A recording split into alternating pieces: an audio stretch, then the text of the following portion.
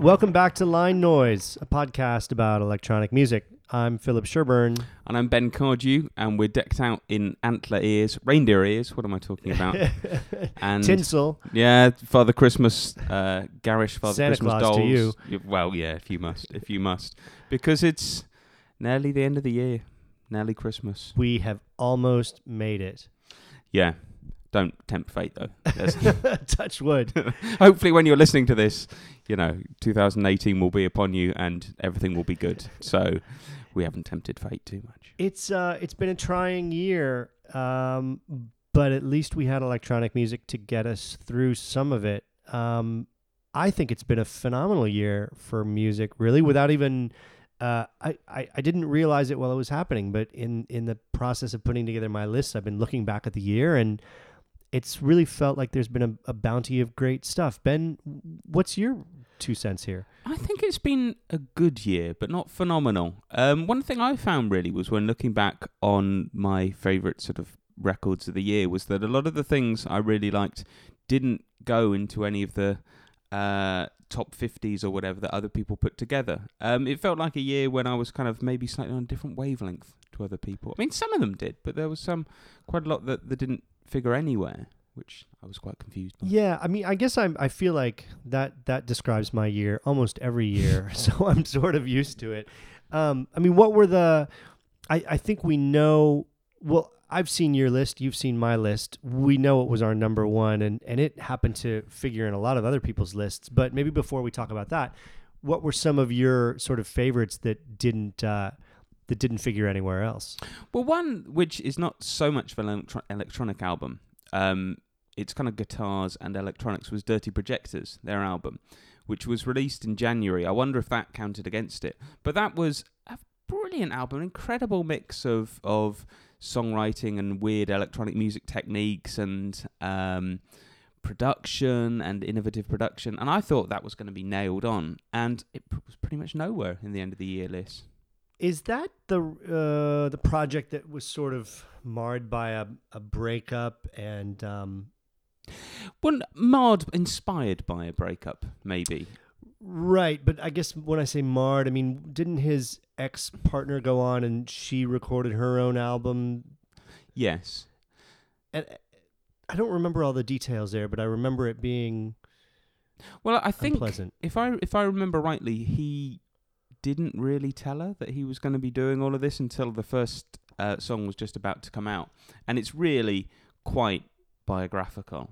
It's not sort of really hiding behind song lyrics. It's just there, we met that day at that venue, and some kind of quite heartfelt but possibly rather snidey lines, that kind of thing. But the thing was, a lot of the reviews made a lot of this, a lot of the lyrics, and I thought the lyrics were the 4th or 5th most important thing about it, possibly because I don't really care about their love life. I mean, I wish the very best for both of them, but I've never met either of them, never likely to. That doesn't particularly interest me. And I thought, when you've got production that great, that brilliantly done, because who really in the last 10 years has managed to do electronic production with like rock songs well? Right. A lot of people do it, but it's not really good, or they don't, and it's quite half-heartedly. This was absolutely overboard. It was like exaggerately strange, and I don't know why that got overlooked. I mean, for me, I remember I read a review of it, 12 months ago, and I compared it to Screamadelica. Not that it was quite as good as Screamadelica, but I felt it almost deserved to be in that bracket, that category. I guess I wonder if maybe there was a sense when it came time for people to make their lists this year, if he was punished a bit for I don't know, if people felt uncomfortable with that situation and the way it rolled out. I'm just speculating here. Possibly, it could be. I mean, as I said, I think maybe being released in January was against him as well. But whatever reason, it wasn't on those lists. It's interesting you should mention that idea of kind of an indie rock electronic fusion, because one of my favorite albums this year that was a non-electronic album was Torres's Three Futures, which is very much kind of an indie rock singer-songwriter record. But the last track on that album, To Be Given a Body, to me, I thought was I mean, it was one of my favorite songs this year. It was very much sort of an ambient song with vocals, and yeah, it surprised me a lot because that album wasn't a place. She's a guitarist, she's a singer. There's a lot of sort of guitar fireworks on that record. It was the last record I expected to hear a really atmospheric and enveloping ambient song on, and like looking back on the year, I was really kind of excited about that one, and it made me wonder if what she does next will go even further in that direction. Well, funnily enough, I was just looking at my list, and this made me think of two further things that are on it. One of which was the Nabiha Iqbal album, Right. which, I mean, was released in December really late. I'm not surprised it wasn't on list, but it's a brilliant record, really brilliant, which combines like New Orderish production with shoegazy vocals, and some really classic pop songs, and I love that album. And another, Yeah, you wrote a great review of that. well, thank you. It was all down to the album. You know? And another one, again, another album that was in my top 5, I think, but that wasn't on any list, was the Dungen album remixed by Prince Thomas, which was Dungen, so this Swedish rock band. They did a soundtrack to a film, which was all right. And Prince Thomas just made it into this sprawling Serge Gainsbourg-esque, funky, downbeat, jazzy, just psychedelic, brilliant album. Another one, but In the realm of that sort of like indie electronic fusion, I agree with you. I think the Nabiha Iqbal record was really fantastic, and like retro but not retro, or not retro but playing with kind of 80s signifiers and 80s sounds. It's funny because I was emailing with her online, and I said something about sort of vintage sounds, and I think she was a little taken aback, like she didn't see it that way at all. But to me as a listener, and maybe it was filtered through your review, but it's hard not to hear that and think of sort of late 80s, early 90s. Well, I really thought of New Order. It really sounded a lot like quite early New Order. And the funny thing for me was, by adding the shoegaze-ish vocals to New Order, she came up with something quite new, by using two things that were two fairly obvious influences. I mean, lots of bands are influenced by New Order, lots of bands are influenced by shoegazing, but put them together, I don't know, I can't think of many other ways of doing that. And it sounded like really innovative. Well, someone else who kind of looked to the 80s, I guess, and in doing a sort of electronic indie fusion was Mount Kimby, who I've seen turn up on a number of lists. I thought that was a really odd and interesting record. It took me a while to kind of come around to it, in part because I wasn't King Cruel's voice put me off for quite a long time, although eventually it made sense to me. But they really had that kind of like grimy 80s post-punk thing going on, mixed with electronic music. Her veins are now popping like blue train lines. Still bumping on the bathroom floor, and not for the frost or what the mirror thought it saw. You got a clearer thought and pulled it straight out. You got me jumping from a real safe high. I want a fool forever if you ain't by my side. I want a fool forever if you ain't in my life.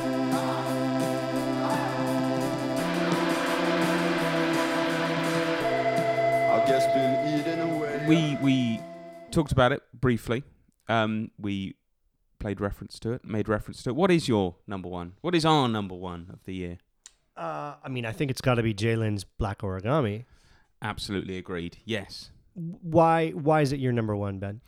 Because it took her out of footwork into her own thing. I think she said, when we interviewed her a very long time ago, she said this is not going to be a footwork album. And it really wasn't. And it was just so incredibly unique. It made me think of those classic albums like Square Pusher and Aphex Twin, where you just be like, oh, she's doing her own thing. And you could pick out the influences, but actually she just sounded like Jaylin. And I thought as well, I love drums. And that was the most drum-y album of the year. The percussion was everywhere. All these different kinds of percussion. like Challenge, which was one of my favourite tunes. She brings in this marching band and moulds that into like footwork hi-hats, and then drops in loads of sort of Indian drums, I think, then back to a marching band. You're thinking, how can you do that? And how can you get away with it? Like, it sounds like so hard. It sounds like one of those ideas. Well, this is what I always thought of the name, that it was Challenge, that someone had challenged her. Right, I bet you can't do this. And she'd gone away and gone, all right, I can, you know. I don't no idea if that's true. But I thought it was just wonderful the way she put together all these very disparate elements. And with such style as well. And there were so many good tracks. And also, among all of these, there were 2 incredibly beautiful tracks where they hardly had any drums on that. And I think that's really strong. If you've got an album that's dominated by drums, but then there are 2 tracks where there's hardly any drums, and they're among the best, it just shows a real range. Yeah. What did you think? I mean, just the complexity of it blew me away immediately. I mean, it's obviously connected to what she was doing before, but like you say, she really moved beyond footwork with this. It was her own signature through and through. Nobody does triplets like she does. Just nobody's kind of programming rhythms with that sort of complexity to them. It's an intense album. I mean, it's not the kind of thing I was always in the mood to put on, because you've got to be in the right headspace to really get into that vibe. But just in terms of sort of the complexity, the accomplishment of it, I didn't hear anything else like it this year. I think that's another reason why it reminded me of sort of Aphex and Squarepusher. Not that it sounded like them, but because it had that incredible rhythmic complexity that they specialised in. And in her own way, it was as complex. You know, it wasn't quite as extreme sounding, but it was incredibly complex, the beats she put together. But still funky. I mean, you could dance to it. I only did in my kitchen, but you could. And there's not on the album, but I wanted to give a little shout out to a collaboration that she did with Zora Jones, another friend of the show. They did their, I believe it was called Black Matter track that was on Visceral Minds 2. Visceral Minds 2, the Fractal Fantasy compilation. And that I was just listening to that track the other day, and I get that, like, nothing hit harder for me this year than that tune. It's so deliciously strange, isn't it? So many. I remember your review, actually. You said, if I remember rightly, you said, I don't know where to pick a highlight. There's just highlight upon highlight upon highlight, which is a really accurate way of looking at it, because that's what they did. So, oh, this bit's great, this bit's great, this bit's great, even better. And you could hear both of them in there. It was such a good collaboration. It's really ugly. The bass is like very unvarnished and just like blah. You're so. But then they turn around and they put this like gorgeous kind of chorus phaser flanger effect on it. There's a dub delay, and then there's a minute, like right before the bass hits, or a moment that's just pure silence. There's a little bit of dub delay, and then just nothing but pure naked silence, and then the bass hits again. I mean, the details in that are amazing. Actually, that album, Visceral Minds 2, is one of my favourite albums of the year. There's about 4 tracks on there that were in my tracks of the year. There was that one, of course. There was All Black by Rochelle Xavier Stone, St. John Hawke, which is like this, it's almost like a pop tune. Like, it's got these beautiful violins, beautiful melody, but also with the incredible complexity they have. Dark Matter, as we mentioned. There's St. John Hawke and DJ Slink. There's Raw, which is this incredible sort of danceable tune, kind of like the kind of thing that you can just imagine, like striding onto the dance floor, raising your arms and going, yes, come on now. Like almost like, Rocky going into the ring or something like that. And there's loads of other great tunes, but it's a really great compilation. I thought they had a really good year. Like really, obviously the St. John album was fantastic. The Visceral Minds compilation was great. They did a lot of touring. I mean, I didn't see them, but I sort of saw the response, and I saw some of the visuals they were doing, which were incredible. And it seemed like this year was almost the sort of realization of everything they've been working on for years.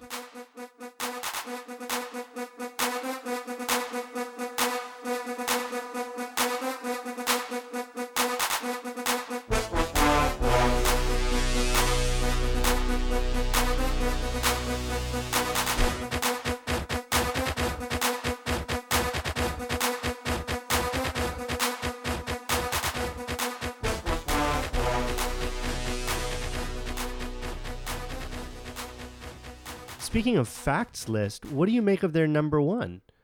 Bad Gyal. Bad Gyal I was not expecting that at all. from Barcelona. I mean, she had a great year. It seemed sort of in summer particularly that she was on the verge of a real breakthrough. And she released some really great tracks this year. I didn't expect her to be number one though. That was No. quite something. No. She played, she played Sonar. A lot of people saw her there. I know she was out in Los Angeles recently playing a party there.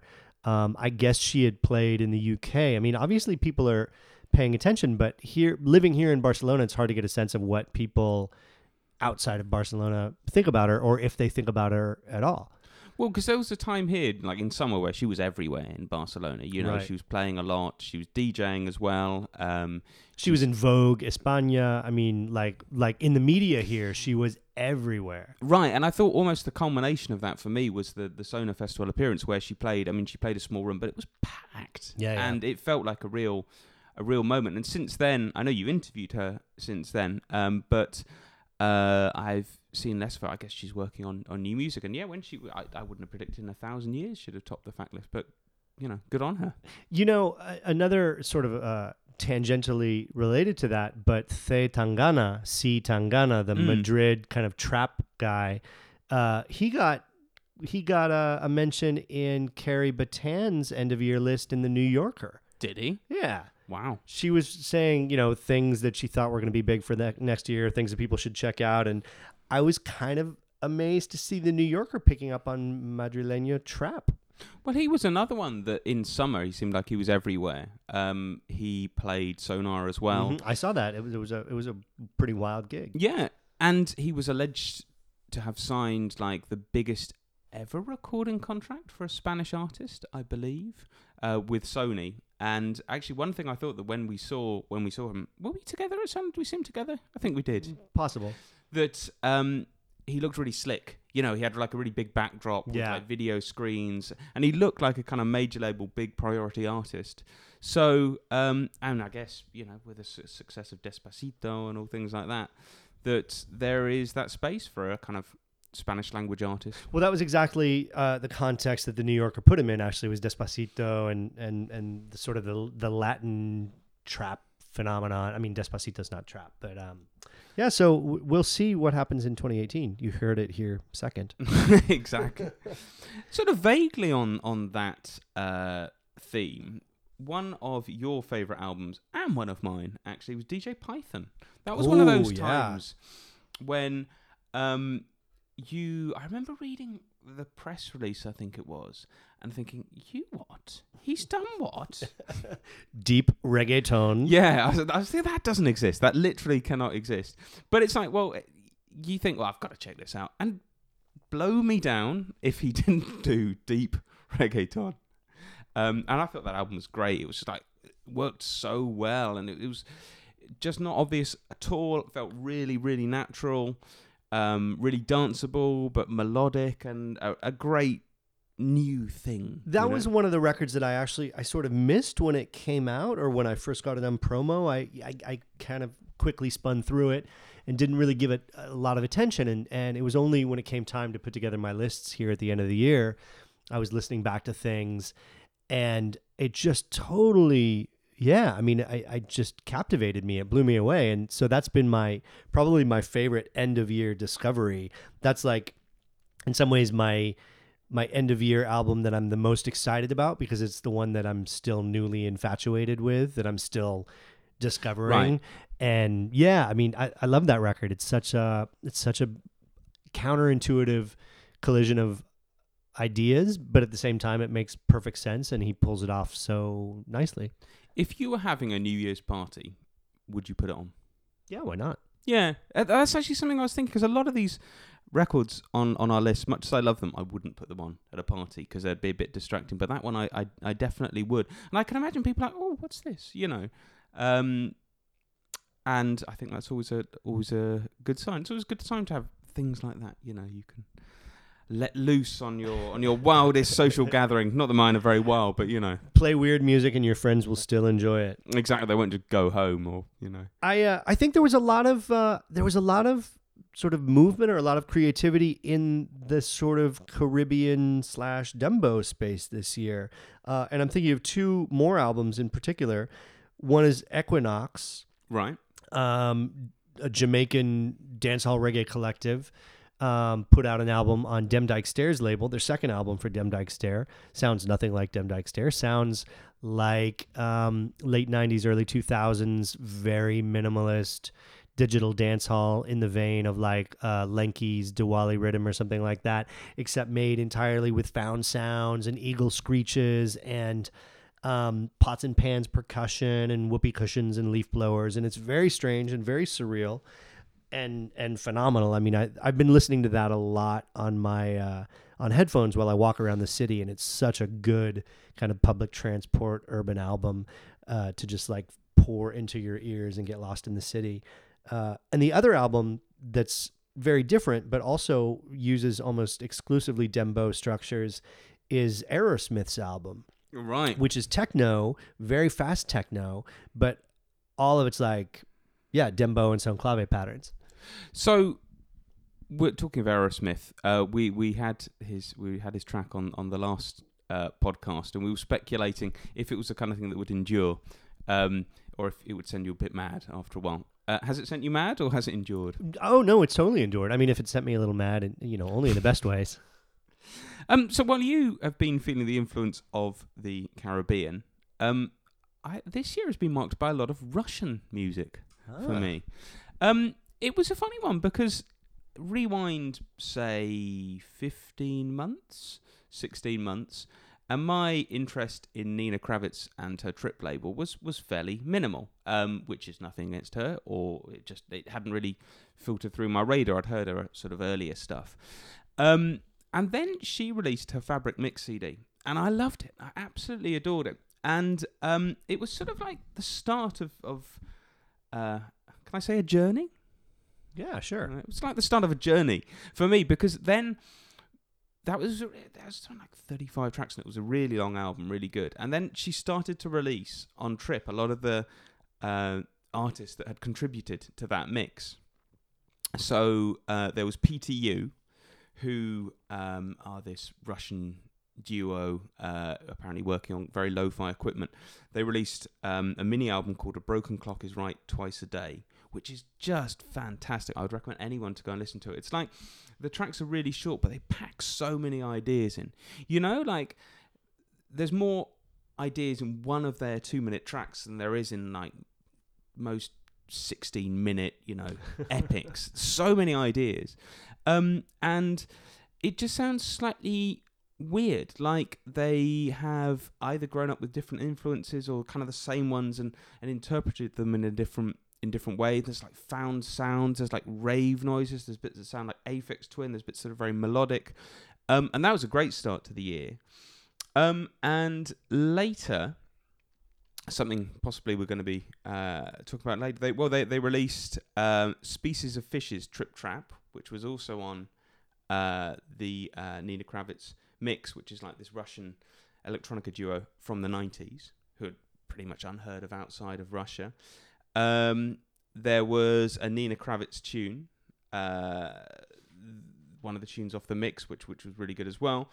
And there was Roma Zuckerman just in December, who is another Russian producer, released an EP. And it just seems like almost everything that label has been doing, I mean, it's had a few releases, not many, but everything has been really, really strong. And it's really interesting just to hear a new kind of sound. I mean, I've never been to Russia. I don't really know what it's like. But for me, it kind of sounds Russian. Coming from, even from this, I'll admit that it's a position of ignorance because I've never been there. But I can just imagine it sounding Russian. There's something quite cold and strange and quite alien about it. But with a lot of soul.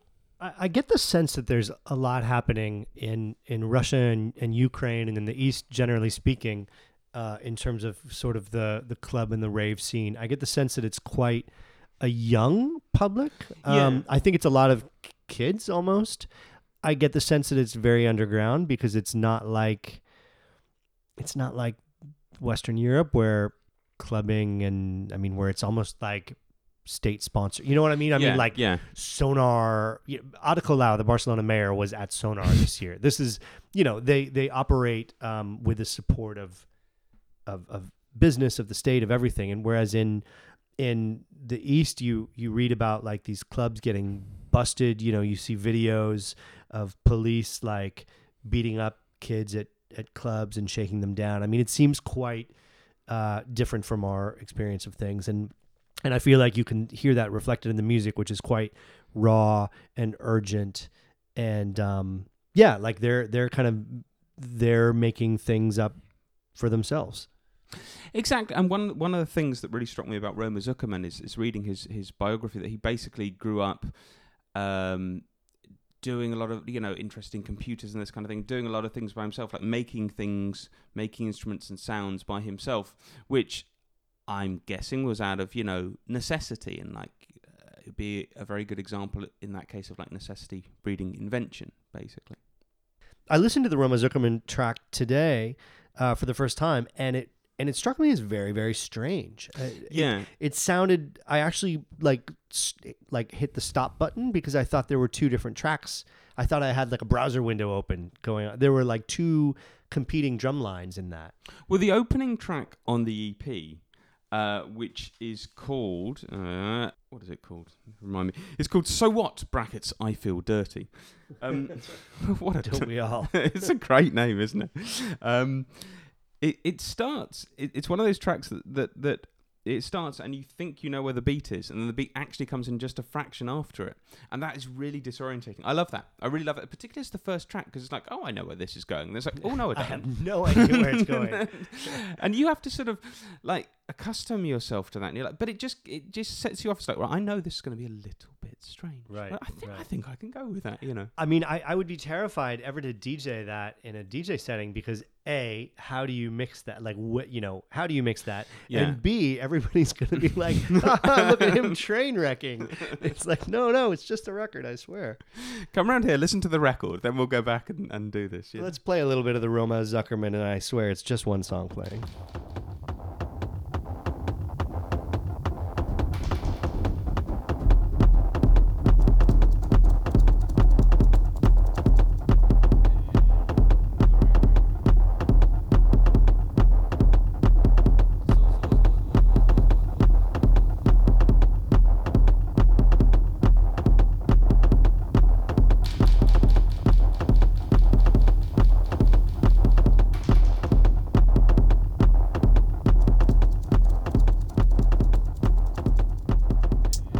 So if my headphone record of the year was the Equinox record, Ben, what did you listen to when you were walking around the city? Well, something very different, but sort of equally appropriate, I feel. A lot of this year, particularly summer and early autumn, I found myself listening to house music from Barcelona that felt really Mediterranean. And in particular, a couple of records by Saul Polaire. He put out an EP, and the lead track of that, Questra, is a fabulously Mediterranean sound. I remember listening to it in, I think it was June. I was listening to it, and it just smelled. You could smell the salt on it. There was the sound of bells. It's very hard to say exactly why it's so Mediterranean. I guess it's kind of quite tuneful, quite drifty, but with a big beat underneath it, and it just really, really reminded me of Barcelona. Basically, particularly the song starts and you can hear these bells in the background. It really reminds me of waking up from a siesta, and bells are ringing like in the distance, which I find I really associate with Barcelona. That's funny. I've never lived in a part of Barcelona where you can really hear bells anywhere.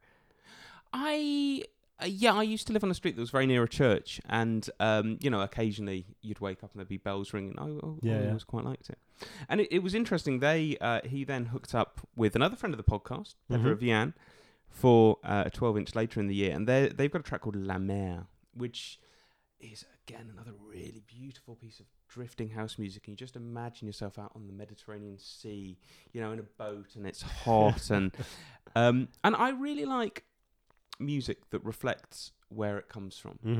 Sometimes people do totally the opposite, and that's great as well. But sometimes I just like something which is like, oh yeah, this is Barcelona. This really, really, really is Barcelona. Maybe if you're not living in Barcelona, you won't like it as much. But I quite like the idea that, you know, someone went to Barcelona for their holiday and they heard this track, and then when they're back in like Huddersfield, you know, in December, they're like, oh God, I'm going to put this on. They're transported back. But the really funny thing, particularly about the collaborative EP, was it was released, or I got hold of it certainly, round about the time when all the independence process and demonstrations and helicopters flying all around. And Barcelona was quite a stressful place at that time, as I'm sure you would agree. And it was really nice to put on the headphones and just be transported to this rather more peaceful place that was still Barcelona, but it was like, the nice bits, you know. Just a little escapism. Exactly. Yeah. Sometimes that's what you need. Well, we still have a lot left to talk about 2017, but I think maybe we should save that for part 2. Yeah, what should we play it out with a song? Yeah, why don't we leave people with a little... Should we leave them with La Mer? Let's do it. From Sao Paulo and Pedro Villan. We'll let you drift away on the Balearic Barcelona vibes, and we'll catch you in part 2 of our 2017 recap. See you.